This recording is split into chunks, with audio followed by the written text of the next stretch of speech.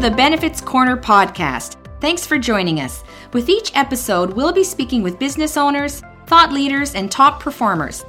Our goal is to provide our audience with interesting, relevant information as it relates to employee benefits, Canadian healthcare, and running a business. Now, we should say up front that the views expressed by our guests are not necessarily those shared by the Benefits Corner nor its host. Now that we have that out of the way, let's get started. Today's show is brought to you by ARIA Benefits, modern advisors backed by experience and technology. Now here's your host, Robin Bailey.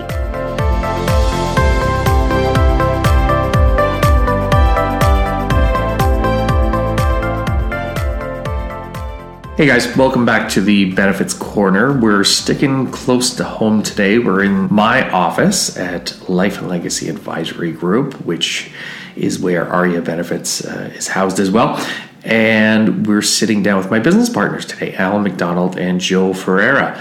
So I'll let you guys do an intro for yourself, but I'll tell the listeners a little bit about who you are and what you do. So Al looks at clients' overall financial picture and creates customized financial plans, and his areas of expertise include structuring life insurance contracts to help build and protect a client's assets from unnecessary tax. Joe, on the other hand, is an expert in the area of living benefits. So we might have to delve into what that means, Joe. But you do such things as planning as disability, critical illness, and long-term care. Welcome to the show. Awesome to have you guys here. So I asked the guys to join me today because our goal here at the Benefits Corner is to provide relevant, interesting, and useful information to listeners.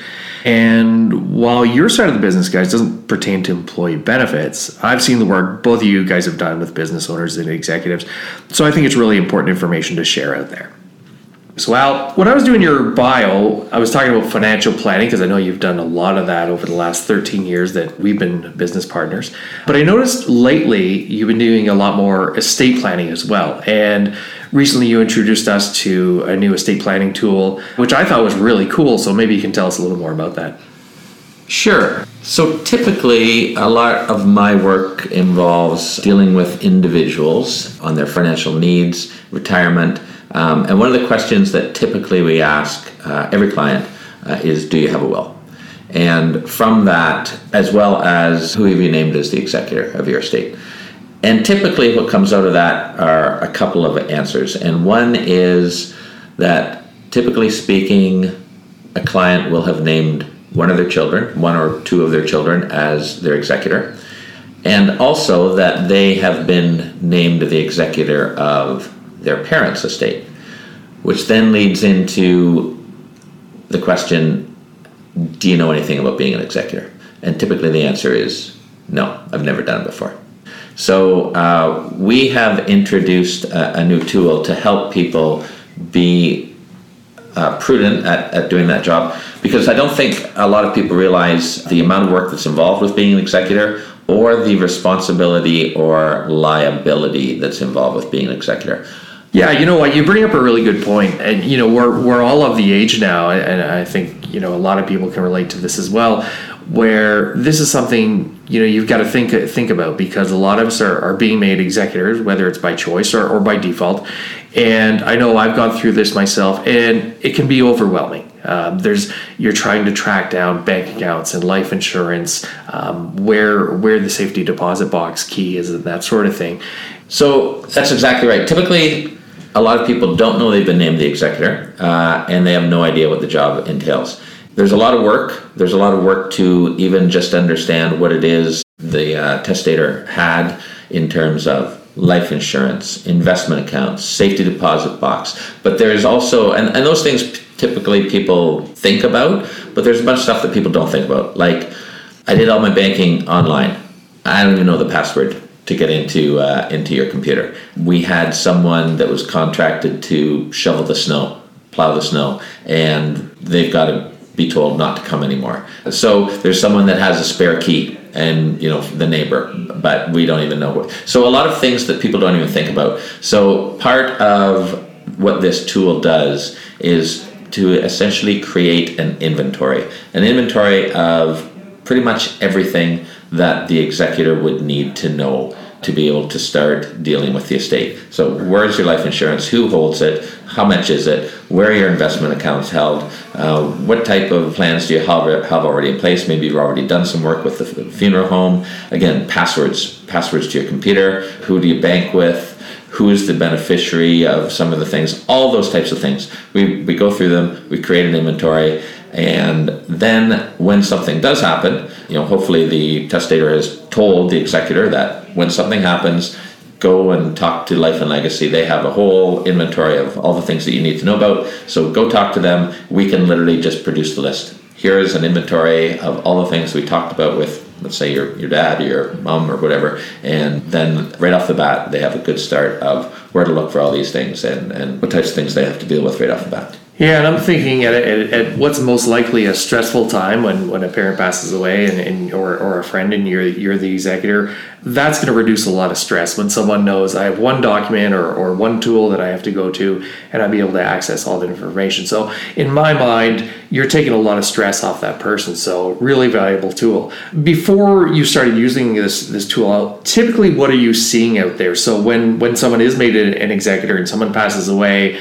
are you seeing that frustration today? And you brought up a good point. And one of the first questions you ask is do you even have a will? What type of answers are you getting back?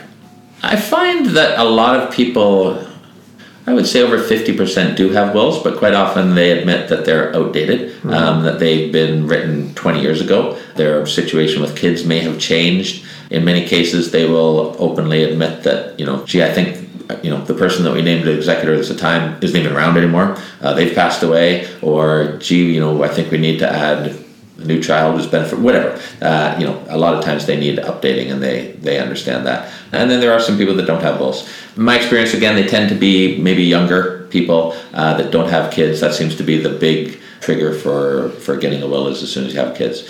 Generally speaking, I would say anyone that has kids should definitely have a will. A lot of people worry that if they die without a will, that the government or the bank's going to take their money. It's not true, but it certainly is going to cut down a lot of time and a lot of extra expense if you die with a will. So when a new client is coming to see you for the first time and the question is asked and the answer is no, I don't have a will, is that the first step they have to take before really going any further with you? Again, if they're young and they're not married, it may not be imperative that they have a will, but again, someone has to look after your estate. And if you die without a will, all you're doing is you're leaving behind a problem for someone else. It's going to make everything so much easier if you die and you have a will and you've expressed your wishes and you've put someone in charge. Without that, it'll still get done, but it's going to take a lot of extra time, a lot of extra effort, and someone's basically got to clean up your mess. Yeah, right. And that's where the tool that you're talking about sounds like it solves a lot of those issues. It will definitely remove a lot of anxiety and save a lot of time for the people who are involved in doing that job. Okay, well, great. I have a feeling we're going to be chatting about this a little more in depth in a further podcast, but Joe's here sitting with us as well, and so I wanted to take Al out of the hot seat for a second and talk to Joe. So Joe, living benefits, I'm not sure everyone's going to really have an understanding of what that is. I know when I first came into the industry, I really didn't know what that was. So what is it? Why are you specializing in that area, and what does it all mean? Robin, after 25 years in the business and starting off doing a lot of life insurance, you realize that promises made and promises kept are easy with life insurance. You're going to pay out a check, and what you've promised is going to deliver. On the living benefit side, which is the disability and critical illness and long-term care, the person's still around. You want to make sure that promise is going to sustain what they need. And from dealing with a lot of individuals initially and seeing what happens when they become critically ill or can't go to work, and how it impacts the family, impacts their retirement, impacts everything in their lives, and they're still there. So really started taking note of that and feeling more responsible for providing good advice. And then sitting down with business owners, as you know, with our practice, one thing that you do realize is business owners, it's a lonely bunch. They've got to build something on their own. They don't always necessarily have people around them to give them the right advice and keep their business afloat. So being able to supply or provide simple knowledge to them and build up from there becomes very important, especially on the living benefit side. So they understand, hey, if you're not here, what's going to happen not only to your family and home, but your other baby, which is your business practice. Yeah, and I think that's a really good point. And one of the things I wanted to ask you, if you're seeing a business owner for the very first time, and obviously your specialty is living benefits, where does life insurance and where does disability planning and where does critical illness all fit in? Is there one step you say, well, this is the very first step you have to take, or is it more of we've got to do a little bit of everything to get you started? I think that if you put a product solution first, you're really doing a disservice to a client. You really need to be able to ask them the right questions and get to know them personally and their business. Because if you come around and you sit there and say, hey, guess what? You should have disability. Yeah, you should. But where does it fall in place? You really need to get a big picture. And that's working with Al as a team. We can really do that and provide really good solutions in terms of how does everything fit and connect together? How does that line drawn between your personal and business affairs really make it happen to, let's say, the most advantage possible for you? And on the living benefit side, really comes down to the fact that how much is going to be enough, and what is your family going to do if you are disabled or if you are critically ill. And I think a lot of times we don't have that frank conversation because it's not sexy. It's not something that anyone wants to think about.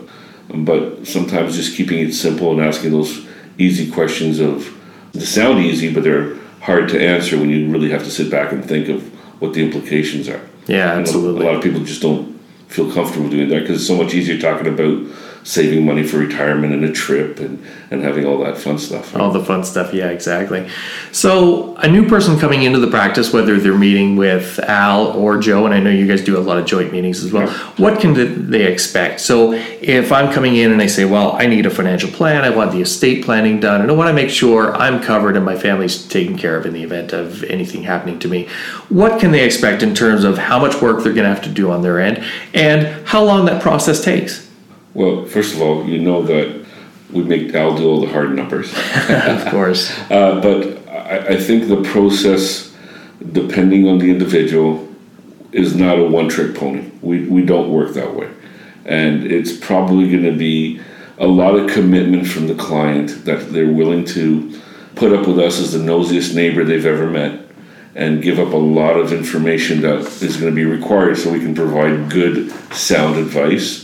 And sometimes involving a lot of their collateral professionals, their lawyer, their accountant, their spouse, their business partner, and putting it all together. Probably goes from anywhere 3 to 5 appointments to be able to do it right.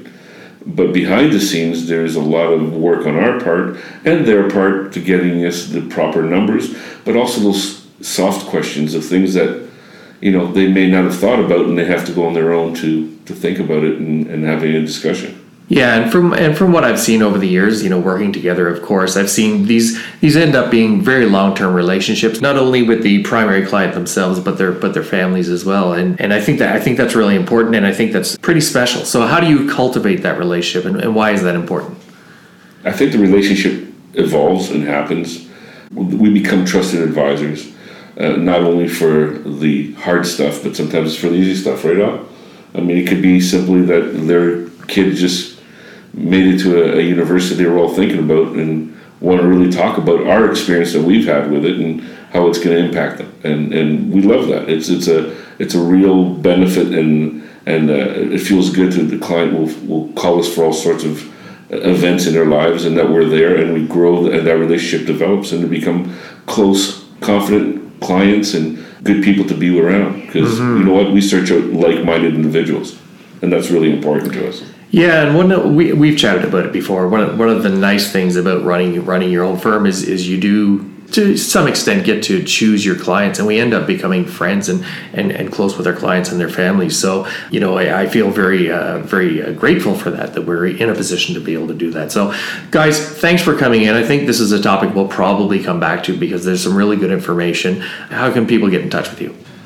One of us is usually around the office. They can call in. Our phone number is 905-277-1234, an easy one to remember, and ask for Joe or myself. and get a hold of us that way, or email. I'm usually pretty good at return email. So my email is amcdonald, AMCDONALD, @lifeandlegacy.ca.